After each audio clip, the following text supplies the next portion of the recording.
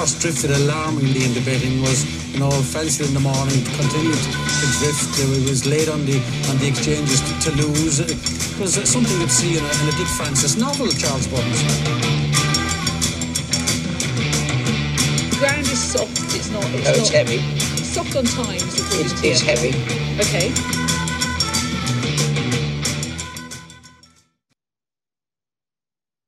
Good evening and welcome to the Bar Steward's Sunday Sermon. My name's Lee Keys of systembet.co.uk, and joining me to chew the fat this evening over a variety of topics is John Lang, my usual partner in crime from John Joe's Blogspot on Facebook.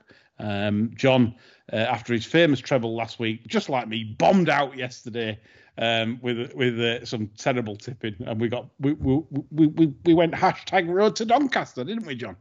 It was a good job it was a good job we called it the Not Off edition, wasn't it, really? It's some of ours, yeah. I mean, some non-jiggers. Terrible tipping from me and John. I believe Franks had a blank yesterday. Firing blanks from Franks. Difficult it was. And also, last but not least, I have not forgotten him. It's Lorne Malvo joining me and John for this episode. And good evening, Lorne. How you doing? All right. Also known as Chris. Yes. Shit when he's not on. Yesterday was lovely. It was a great advert for the sport yesterday. Thoroughly enjoyed it. Brilliant. Yes. Just before we go on with the show, just a random fact. Did you know that near you, which is like Chelmsford way, isn't it? Near you, right? Yeah. There are 25 Costa coffees within a 2-mile radius. I kid you not. Yeah, I know. Yeah. We love our coffee here. Starved. I mean, can't move from. I mean, so again, I see you there in your Volvo, Genesis plate, leather driving gloves. You wear leather driving gloves in the winter. I know you do.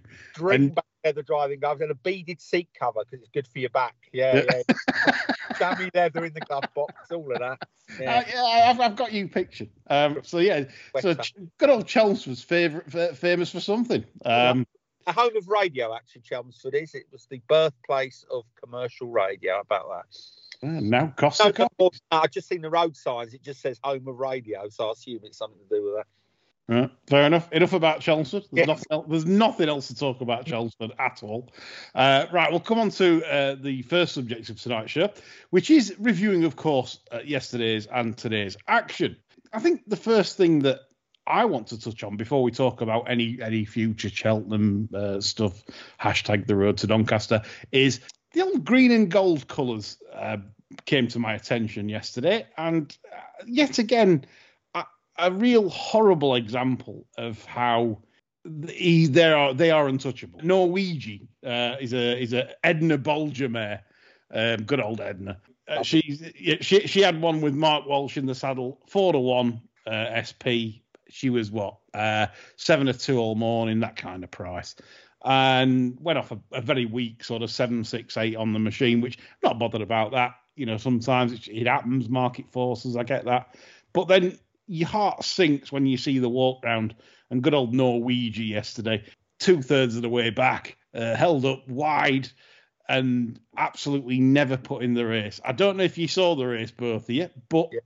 I thought if you can't have someone in for that, never ever put in the race. Never ever, absolutely just not cited once. The phrase out the back of the telly.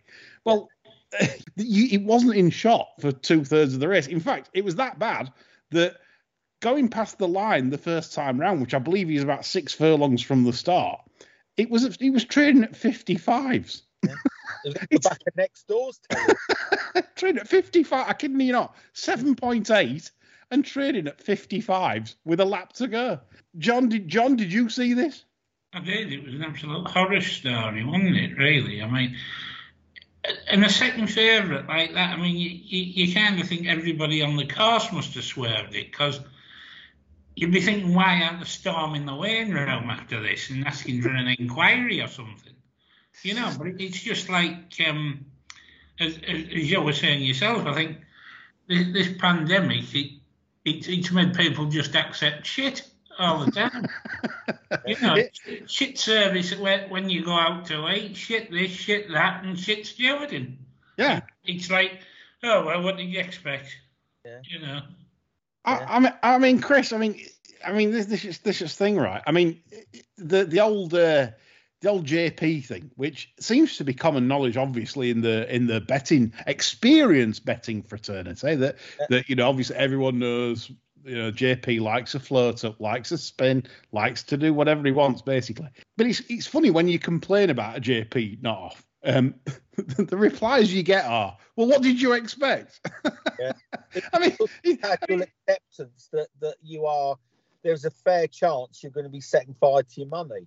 Now, but actually quite serious. You those bets, whatever bets you had yesterday, and I did, was struck. Well, you may as well have set fire to it because it had no conceivable prospect of winning, and that's terrible. If you're going to try and sell the sport as a viable gambling product, and it's laughable, but people accept it, don't they? Everyone goes, oh, well, what do you expect? Campaign with another day in mind, or whatever.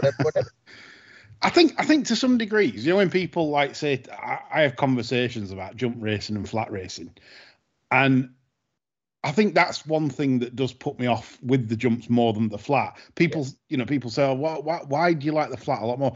I'll say because usually you're dealing with, I don't know, anywhere between 200,000 and 2 million guineas thoroughbreds that they aren't really going to start messing around with too much. I mean, it goes off, of course it does, but they aren't going to start, a real nice project. They're not going to start being dizzy with a very nice project that they have. And I think that's the difference with national hunt racing, because obviously owners can freely buy horses from anywhere from sort of like, I don't know, 10,000 to sort of 50, 60,000. You get three of you involved, 20,000 each at the sales. It's affordable for the 10 bob millionaires to come in and potentially own a nice Saturday national hunt horse that gets an ITV racing, and it's a bit of sport. And I get that, but with that comes the old, well, they've nicked my price, so they can arsehole. Because the only good thing I took out of that race yesterday, the favourite got beat, because there have been some cute bastards that were in on this. Oh, yeah. And found out this was an on-jigger and thought, right, I can help myself here. And the fact that got beat, I thought, good enough, because they'll have been parading around with the tickets as though they've got a fucking pay contract. I mean, exactly. I mean, it was well back Castletown House, about 5-2, I think it was. And obviously that went handy from the front. So you can bet your life that a few people thought they were being probably a bit clever as well with that. I mean, we might be talking complete rubbish here, but there was probably. Sorry, Chris. Sorry, the horses aren't machines. They don't run on rails, And how many winners have you ridden? That's all I have to say on it. Oh no, I get cold in it. If I do go from the rooftops on certain things, and I do start shouting my mouth off, there's always a few that want to say that I'm an idiot and I don't know what I'm talking about. But perhaps they're right. Well, I think the point is it's not simply a question of a horse, underperforming compared to your pre-race analysis. It's more a case of a horse underperforming that the market seemed to know in advance would underperform, and the tactics seemed to suggest that was going to be the plan. So it's not just some punters moaning about backing a loser, it's us punters moaning about backing a loser that the market strongly suggested would perform the way it did. And it's the absence of questions by stewards and those in authority that's concerning. Ultimately, the answer might be entirely sort of explainable. The horse may have worked poorly, may be very fragile, but somebody knew that wouldn't be subjected to a hard race, and that's the problem. Yeah, no, spot on. I mean, John, there was a worse one yesterday than that. The 12:40 at Warwick, the old kitchen fitter. Sent one over to Warwick. Tissue favourite, it was all morning. Obviously, everyone's scared for the gamble. It was a last time out winner of a handicap hurdle at Fairy House, and basically, did it well. Was up in the weights, and it came to Warwick as a fancied horse, except it it wasn't fancied come off time because it was a massive price on Betfair. Got the old chicken wings throughout. The thing is, I'm quite shocked because young Kevin Brogan, a good conditional. Why do you want to get involved in stopping him for running? I mean, it just doesn't. I don't get it. It just. I mean, again, it's another sign of a bad sign of the game. I mean, like the Wild West, 25 minutes, you've got two horses really that basically, if you two fancied horses, 11-4 that opened on track, Petrolhead, ended up 5-1. That's two horses any punter and anybody in shop in the land could have backed, and it is aching to fraud. It literally, that's what it is. It literally, there's a saying, if you can't win, you can't lose. Well, that's the point I'm making, that these Irish fellas, they're just basically turning up and making it like the Wild West. John, do you agree? Yes, I see. You said that the horse made a noise yesterday. A respiratory noise, that is, because I thought it must have been farting our man the way it drifted. I mean, this is the sad thing. Everyone knows that Ronan McNally has been landing gambles right, left, and centre. Fair enough, a lot of his horses are priced up accordingly now because everyone knows who he is and what he does and how he does it. And fair enough, you have to make your books accordingly. And obviously, anything he has is always going to be put in short now. It's a bit like he's getting like Barney for strike rate. It's ridiculous. So I get that, but then what's good for racing is when you just decide to turn up and just have a blatant spin. It's all right, lads. I'm having a nice float up. Is that all right? It's mad when you're trying to sell a product to the general public. I mean, I suppose there'd be no pushback because the general public, occasional punters necessarily wouldn't know what's going on anyway. But those who do follow the sport know exactly what appears to be going on, and no care really, do they? I think that's it. I think it's the lack of no one's bothered. It's just that's what I'm saying. It's not really. I don't mind gambles being landed. I don't mind. I like horses that are plotted for race. I like everyone cheats for a mark. I get that. It's like you don't play Monopoly and without telling someone to go and make a cup of tea and have a few 500s out of the bank. If you haven't done that before, you don't play Monopoly properly. So on Park Lane. I'm going to say, how can you afford Park Lane and we've only done 3 laps of the boat? I can afford Park Lane and Mayfair. How's that? I don't know. But it's this for me is where I think the game could be cleaned up with some quality centralised stewarding, John. Do you agree? I keep clamouring out for centralised stewarding, and I think this could be a big thing for racing if we went that way. Professional stewards constantly watching different angles in a studio like VAR every race, and then having them in like professional judges and stuff like none of these old jockey friends. Get professional people in and get the sport run properly, John. What do you think? Well, the game's being policed by gibbering idiots at the minute, isn't it? It is, yes. That's the problem, I mean, you could have had somebody yesterday looking into them that's followed racing for 5 minutes. In all fairness, I mean, how much do you need to know to know that JP horse was either carrying a serious problem or just wasn't busy? But it was a second favourite. It ran deplorably. Yeah. Now, what are the stewards doing if they're not asking a question? And as far as I can gather, there wasn't a question asked about either of those two you mentioned. And that is stewards not doing any kind of job, not just their job. They're not doing anything. They're not doing racing any service either. Yeah. No. And the market told you, or strongly suggested, that would be the case. And my point is, it's not punters moaning, oh, that wasn't ridden properly and I've done my money. It's that the market told you what to expect. Now, we know all the usual crap. Oh, yeah, drifters win, blah, blah, blah. But when you get a combination of a fancied horse underperforming, allied with tactics that are unusual, and a pre-race market drift, that's enough to ask a question, surely. It doesn't have to be skullduggery, but somebody somewhere knew that horse was likely to perform in the way it did. And that's the question you got to ask: who were they and why?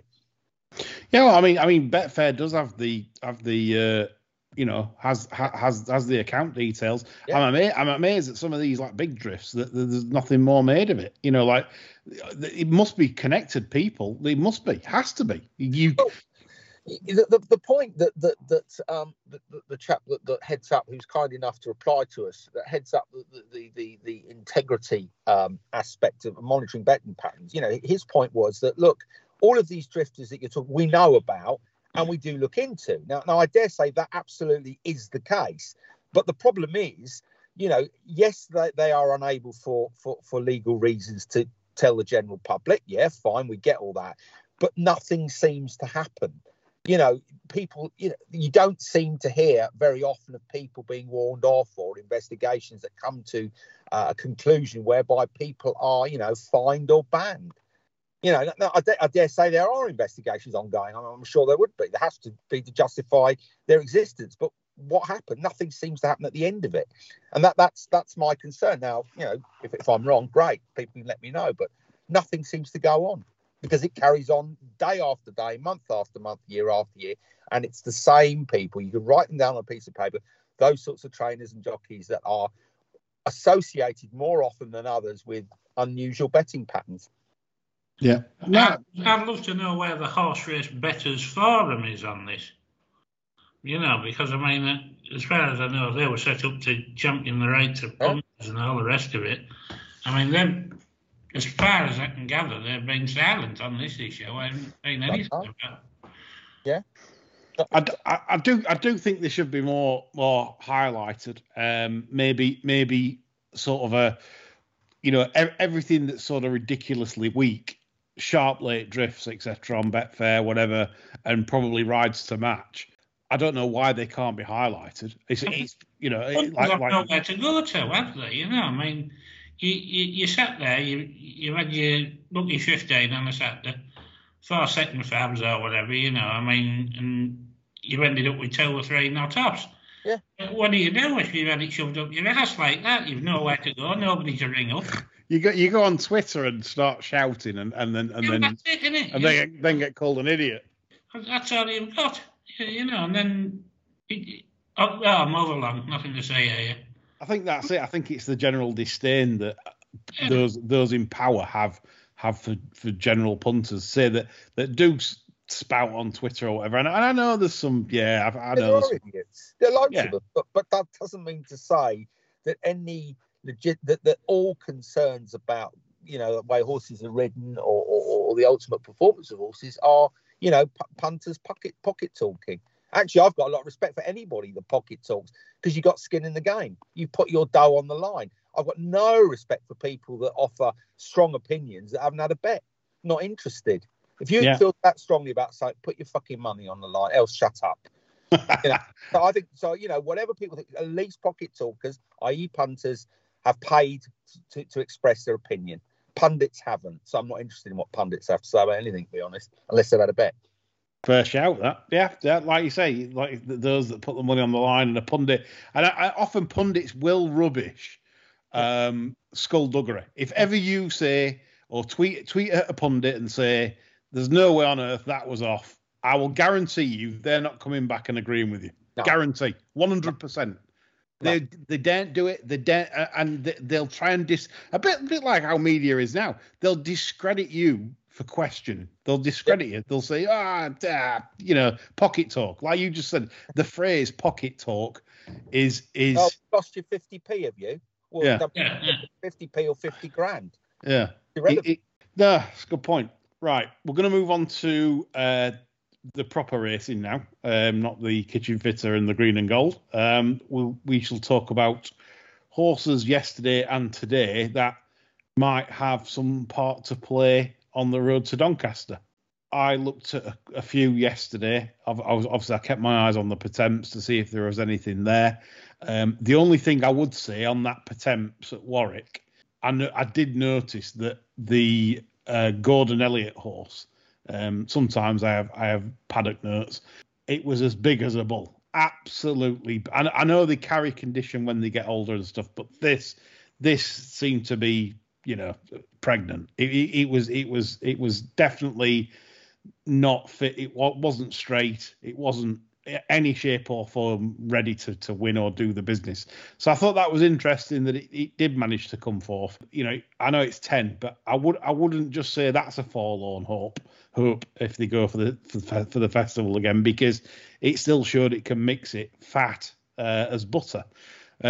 Elsewhere, I did like Rioja at Kempton. I know it's an obvious one. It's a blogger type but I just like the horse because he gives you plenty, he finds plenty, and I think there's a lot more to come from Rioja, whichever way they go. I don't think we saw any festival winners at Kempton. I thought the Lanzarote was slowly run. That's why the front end held up. Cobbler's Dream and Highway 102 was on the front end.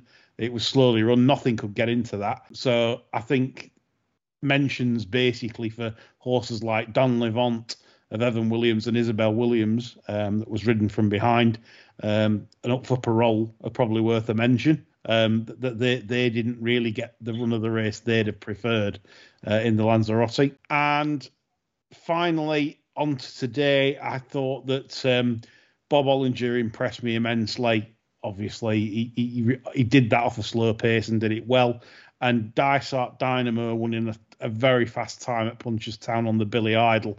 That has to be a live contender at Cheltenham, although it is more difficult to make all over that course. They run the Supreme Novice on at Cheltenham, if that's what they'll do, which is what they've been doing so far. So that was my summation of everything this weekend. John, anything that sort of caught your eye, festival or anything wise going forward? I thought the runner-up shaped well in Bob Ollinger's race. Actually, I thought it kept on quite nice. I think 3 miles out. Yeah, it did. I mean, I think obviously, you know, it's obvious to say that they're two very useful animals. That'd be Capodanno. The third Gallard de Mesnil in Bob's race today wasn't off a yard, not a yard. When the pace quickened, Paul Townend had no interest in going after them at any point. So to some, people think I might have disappointed.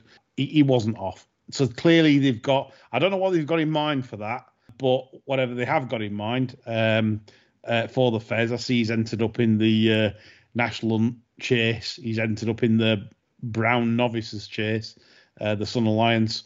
It'd just be interesting where they go with him. He's not a forlorn hope on that because he wasn't off. John, sorry to interrupt. No, that's my lot, to be honest. I mean, anything else, I'd be looking for something for the Lincoln.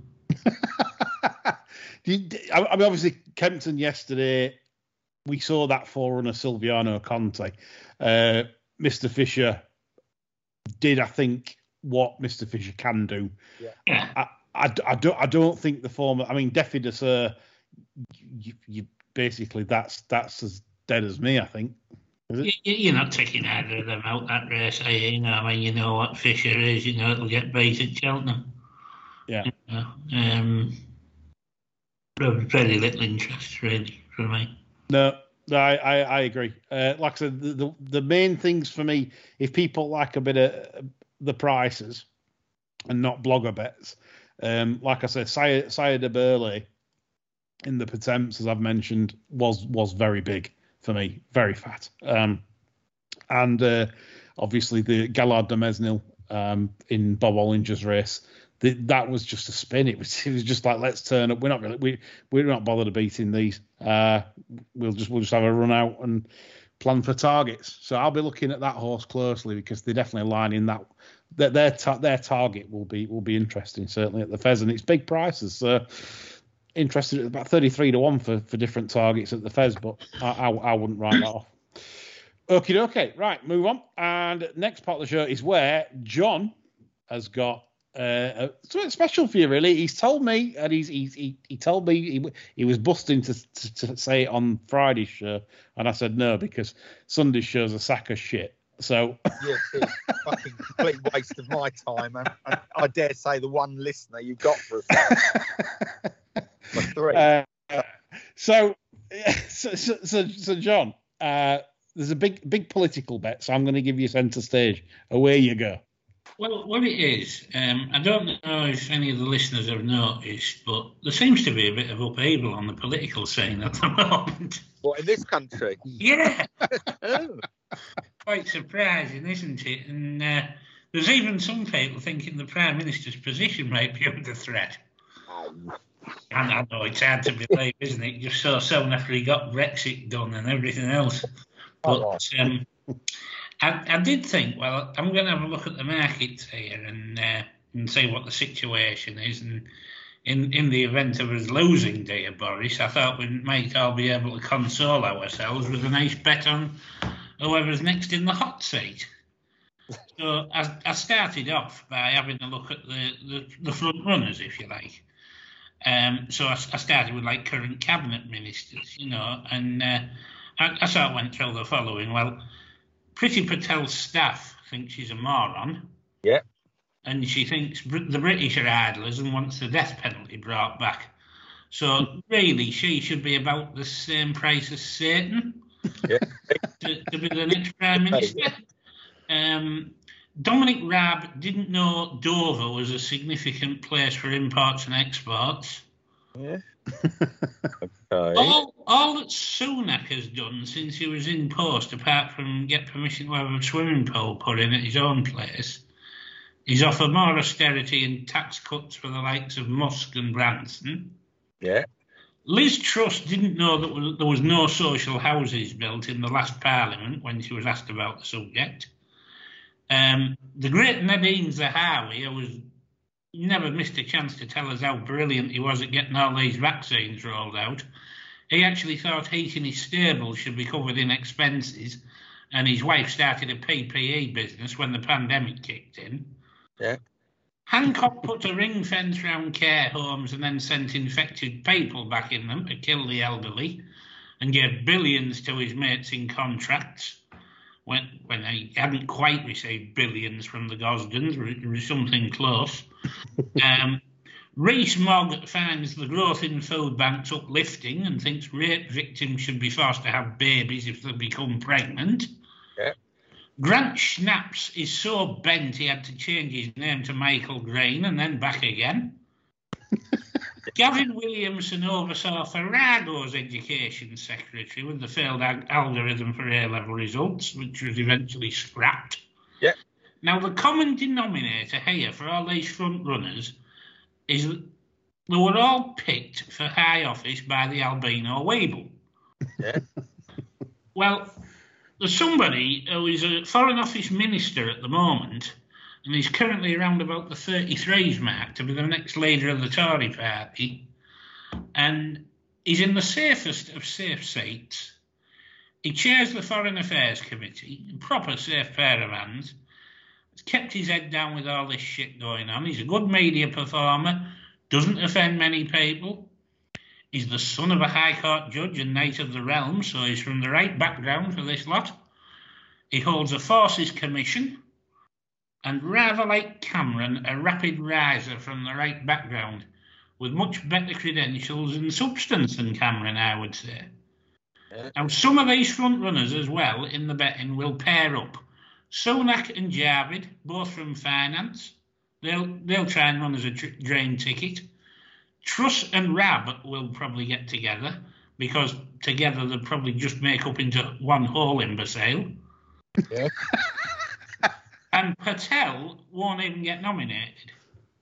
So that leaves us with Tom Tugendhat at 33-1 for the next Prime Minister of the country. Well, Chris, what you saying to that? I'm seeing 16s at Betfair Sportsbook, so I'm trying to look at the 33. I think, you're right. I mean, Mr. Justice Tugendhat is, he's part of the establishment. But I mean, all of the logic that you've given, John, it makes perfect sense. But do you think the fact that these people are morally bankrupt makes them weaker candidates than Tom, who seems to be a slightly straighter player? I think the Tories enjoy having wicked people in the party. So, but as I say, at that price, you can afford to throw a few quid at, isn't it? I think the only possible alternative is Sunak getting in on a finance ticket. and traditionally, obviously, is the wrong colour for the Tories. You know, I mean, there'll be some old majors and that in constituency party offices. Having this, but he would have saved constituency by the actual local offices rather than obviously those in government. So that's a good point, actually. But it's a two-horse race for me. One's round about the 2-1 5-2 mark, and the other, well, certainly could have been back at 33s. I'm on at 33s. Good for you, half-timer. Everyone loves that. So there it is. Yeah. Well, I'm just going to have my £5 million win now. Let's see what I'm restricted to at 16s on Betfair. Live as it's happening. Here we are. 90 pence I can have at 16. So I'm gonna take that. I'm gonna take under the odds. I'm gonna have 90p on. That's what I'm restricted to. How about that? Fantastic. It's good, isn't it? It's a good case, John. Really. Only thing I would say on the downside, but obviously at that price, I'm not going to poo-poo anything too much. But he's a Remainer, and obviously with the Northern Ireland situation not resolved, that might not be a good thing.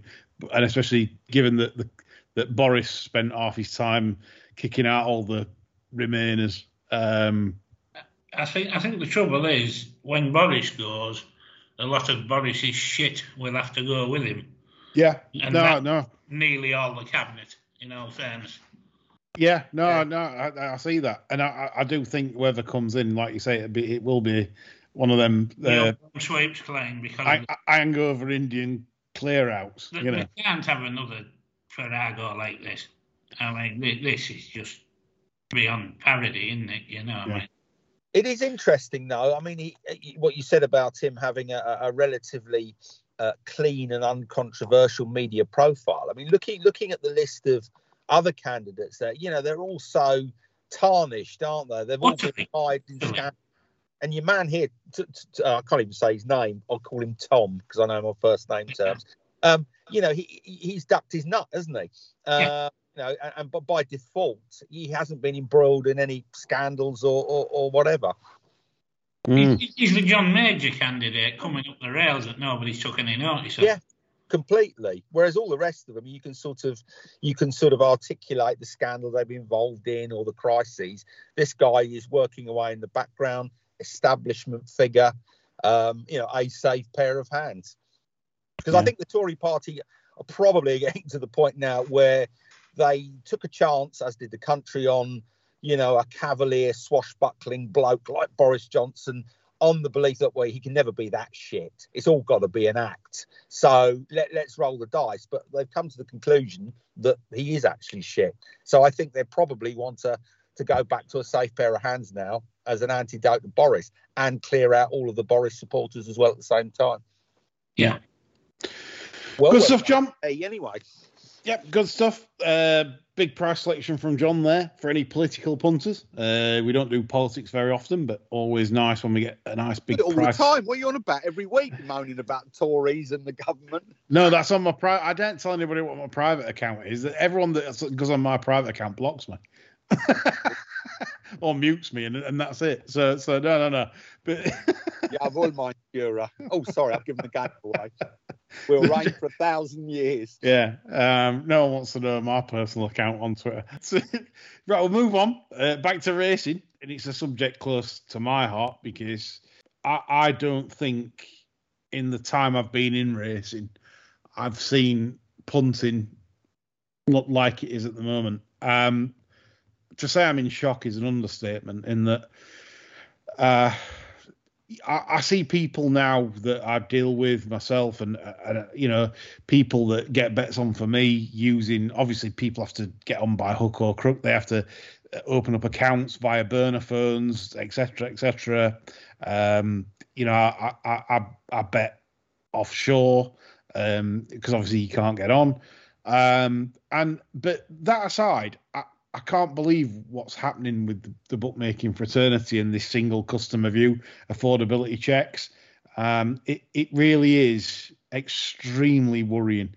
I keep stressing this on a few pods we've done in the past, and I don't want to sound like a broken record, but I can't stress how bad this is for the game. It's the biggest threat the sport has ever faced, and the sad thing is, we might have to hit rock bottom before we bounce back, because the way it's going, single customer view, which is basically, in layman's terms, where you will have to prove evidence that you can basically afford, to do the job, and you have to produce documentation when required to obviously get a bet on the sport you love. Now, this is a problem, a massive problem going forwards, and I want to hear you two's thoughts on it, just for an outline, and we can take this debate various places if you like. But I'd like to hear your thoughts on what's happening with the bookmaking world at the moment, because all I can see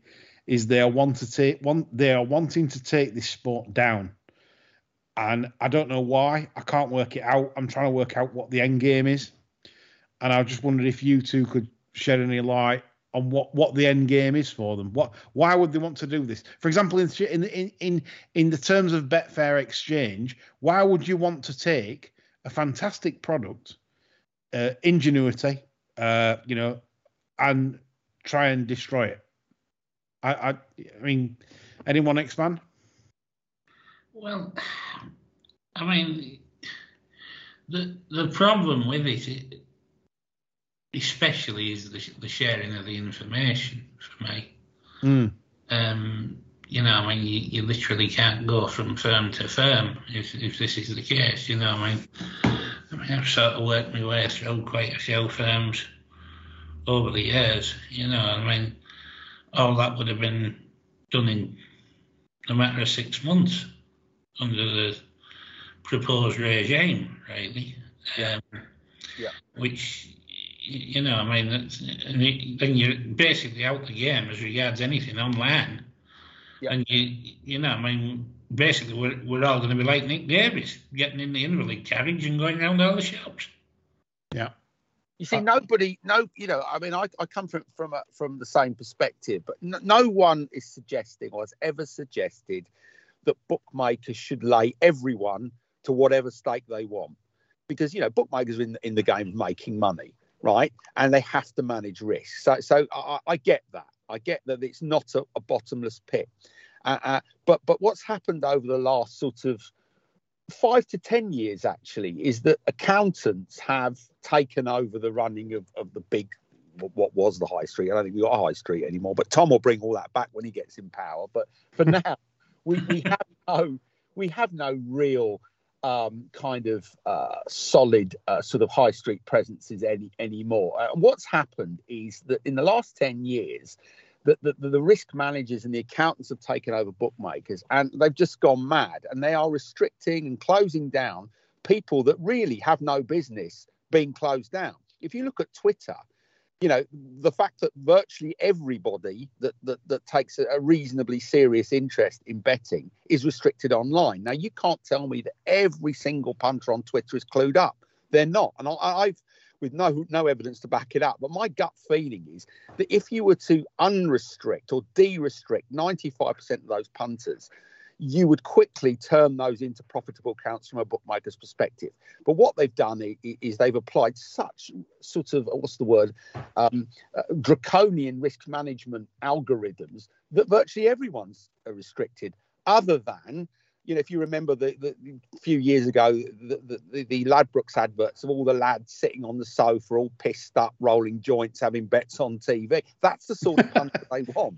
They want the sort of people betting the next corner. Ray Winston saying, who do you think is going to get the next header? That's the sort of punter they want. But they are a very limited pool of people. Eventually you will have captured that market. And if they're only betting in fivers and tenors, where's the profit going to come from? And that's what I don't get. And all of the new regulatory changes, and I've said it time and time again, that gambling is a new tobacco. Bookmakers are using this to weed out potentially unprofitable accounts by applying these draconian measures. And I can only see it going down the pan, to be honest with you, because I certainly wouldn't, play the game, because it's not my living, but I wouldn't play the game of providing, mortgage deeds and records, etc., to justify how I can afford to have 30 quid on something. Fuck them. I'd either go offshore or walk down to the high street if there's still a bookmaker there, or perhaps not bet at all. Well, I mean, the irony is, I've already done that once, and I've had a bad week this week, and I've had to deposit some cash again into Betfair Exchange, and I've got the dreaded email. We want to speak to you, and it literally is one. I'm not going to tell amounts, but it's one sizable deposit, and they want to speak to me now. Why? What? I'm a long-term account. But again, I think this is all irrelevant. I'm trying to look beyond this, because this is clearly idiocy, if you like. So what could be the end game? What would they want to see? Do they want to keep all the casino VIPs and literally trash the entire betting, like the sharps and then the semi-sharps and then the casual Saturday bettors that make money, and then the as Jeff Banks would say, arbors, which I think is rubbish in this day and age. You can't arb nothing. But I don't. That's the terrifying thing, is I don't think there is a grand plan. I think they're just running away with this new way of working. I don't think there is a plan, and I think they'll wake up one day and say, "Fucking hell, we got no punters left. What are we going to do?" Well, you kick them all out and they're all offshore. So I don't think there is a grand plan. I don't think there is a strategy or a long-term vision. Again, using real life anecdotes here. Myself, obviously, I'm going to get a call tomorrow, I think, from Betfair again, discussing my depositing action, and a successful punter, and full time, and then my wife, who obviously we used their account to get up to premium until we had to pay a premium charge, and then sack that off. They've sent her a free £100 exchange bet to come back on the exchange. Now, we've missed you. Yeah, all those emails. I mean, I find that astonishing. Yeah. That potentially, I'm probably at the moment, I'm roughly paying. I'm not, like I say, I'm not one of the big punters on Betfair, but I'd say a typical week I'll pay anything between £600 and £1,500 a week in commission on Betfair. Yeah. Now, why then do you want, as a business model? Why did they want rid of that? I don't get it. No, and that's why I don't think they've thought it through. I really don't. I mean, look, I'm sure there are strategy documents knocking around in confidence within the big bookmakers and exchanges, but I just can't see what the end game is, because I don't think there really is one. And I think one day they'll wake up and they'll send a flurry of emails out to punters that have gone saying, "Oh, we've missed you. Come back, please. Have a free bet," because they've cleared them all out. So I'm also trying to look at it from a bookmaker's point of view, because that's to come to a conclusion and a sensible debate or an argument, you've got to try and look at it from everyone's point of view. Yeah. Now, when I was younger, I ran a few betting offices, and one in particular I was told was a gold mine. Didn't take very much money, but what it did, it had a high number of slips for low stakes, and I was taught back then that that's a good shop, and I obviously it didn't make bucketfuls of cash, but the return on investment, as in, it was a big percentage shop, because everyone come in with 5-10 pence round robins. There was no sharps, there was no £500 win. There's no, like on a 4-to-1 shot that should be twos. It was literally just taking lucky 15, 6-4-1s all day long. Plenty of slips. Busy because there's plenty of punters and obviously, but all having pennies on. Now, is like we said about the lads analogy. Is that how they see it from a commercial perspective? So we need to protect. We need to ring fence the VIPs. We need to ring fence the casino VIPs. They're the ones that give us absolutely plenty of readies. Obviously can't win. And then the other side of the business, we want all the lads, 5ers, 10ers. They can never do any damage. One day they'll get an acca up, might pay a few grand, but lo and behold, they'll be back and do it all in.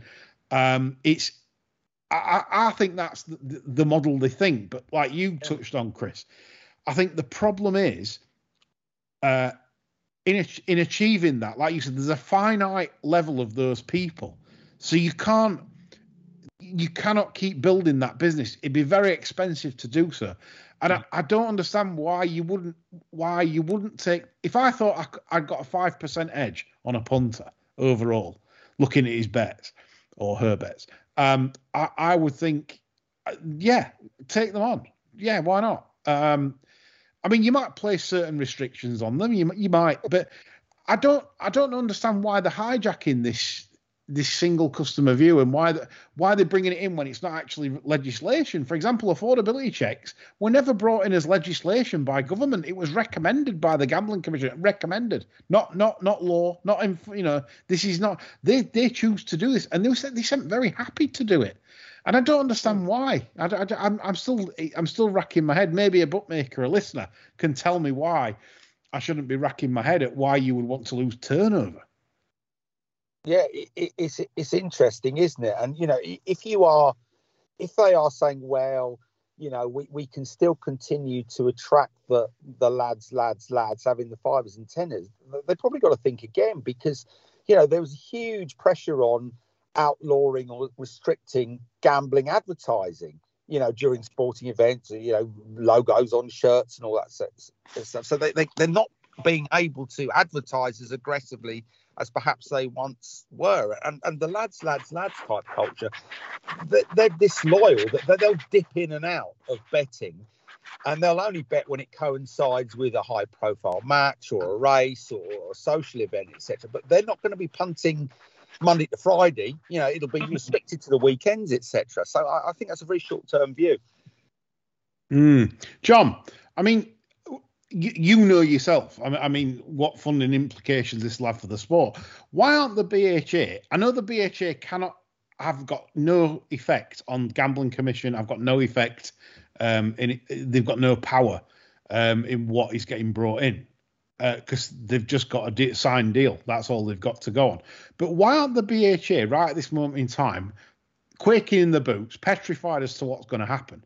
Why aren't they lobbying MPs that can get at this gambling minister that is basically sending us all into restriction levels that the sport has never seen? Because we've got yet another person in charge of the BHA that's nothing more than a careerist and isn't looking anything like a long-term funding of the sport. When she came into post, there was no mention of how the sport's funded, how they intended to promote the way the sport's funded. It was all about getting people through the turnstiles, and that's all it will ever be from this particular person. She's got absolutely no idea about the sport. And I think we're in for terrible times with this idiot in charge. Yeah, I do think we're gonna. This is what I've foreseen, that I think we're gonna have to. Everyone's gonna have to hit rock bottom, where everyone's gonna have to search for ways of getting on, maybe offshore, underground, wherever, how you do it, whatever. And I think that's. But then we'll bounce back, because this is how it works. It goes terrible. The books realise they can't carry on like this, because if there's no one betting.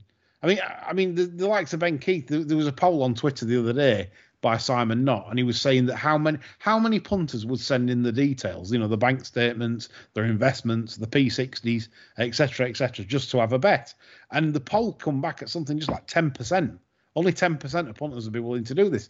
Ben said, "Oh no, you all will." I mean, is this delusion? Because I put it this way, I would seek other ways of doing it, and I know a lot of people that couldn't be bothered to do all this just to have a tenner on the King George. People that's working won't.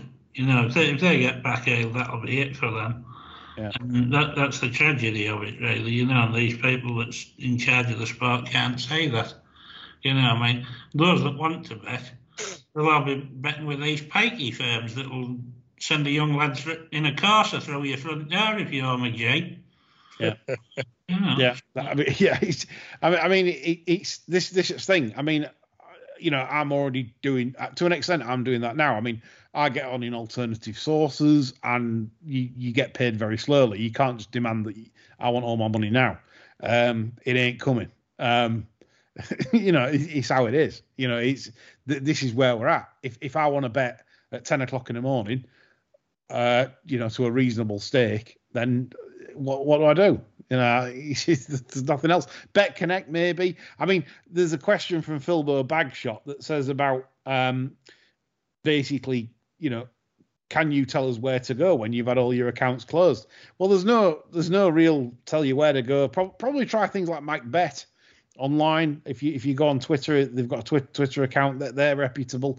They'll lay you £1,000. They'll lay you to lose up to £1,000 at morning prices and up to £2,000 after 11. I don't know if they keep the sharps. I don't know. I can't tell you. I don't use them, but they seem pretty fair to me. They're always advertising that they'll do this. They'll lay anyone, whether you're a winner or not. They always claim this, and they've got on-course pictures. So maybe they do, but give them a try perhaps. And other than that, WhatsApp bookies. I use someone that I can get on with, and he either gets me on these ghost accounts. He buys people's accounts up, Bet365's, William Hill account, all this lot, and he's having a right job at the minute. They're closing everything down. They're closing everything he's ever had down. He lasts about 2 days on an account before he seems to get shut. They really are clamping down. So the game's going to change, and we have to be ready for that as punters to embrace it, because it's not. You're all going to suffer. You're all going to. Don't think it don't affect me. I can get on now. It won't. You won't. Eventually, you'll be squeezed out. Like they'll make their way down the order, like the batting order, and that's it. And you'll end up having to, until a product comes along again, like Betfair did in 2000 and whatever. One was it Flutter 2000 ish, comes along and then takes the game to another level again. Look at America. America's opening up to betting. States that have banned betting in America for years are now open to betting, and William Hill have got big investments over there. You can bet your life it will bounce back here. For some reason, like you've seen throughout this pandemic, we are going through a period of control, and people want to control other people's lives. And that's, what I can go to Asda now and buy 8 litres of gin. No one's going to say anything, and I can sit here until that Tuesday. It'll take me to sup it, and no one's going to say anything. That puts more of a strain on the NHS. I'm more likely to die. But yeah, if you gamble, beyond your means, that's terrible, and that shouldn't be allowed. We've gone down a very strange path with this. There's a lot of lobbyists involved, paid lobbyists that are doing very well out of this, including certain MPs. And I think the BHA could do a lot more for the sport by lobbying other MPs that have more influence, and can get involved with this, because this will affect the treasury. If there's less turnover, there's got to be less. It's that simple. Turnover equals cash.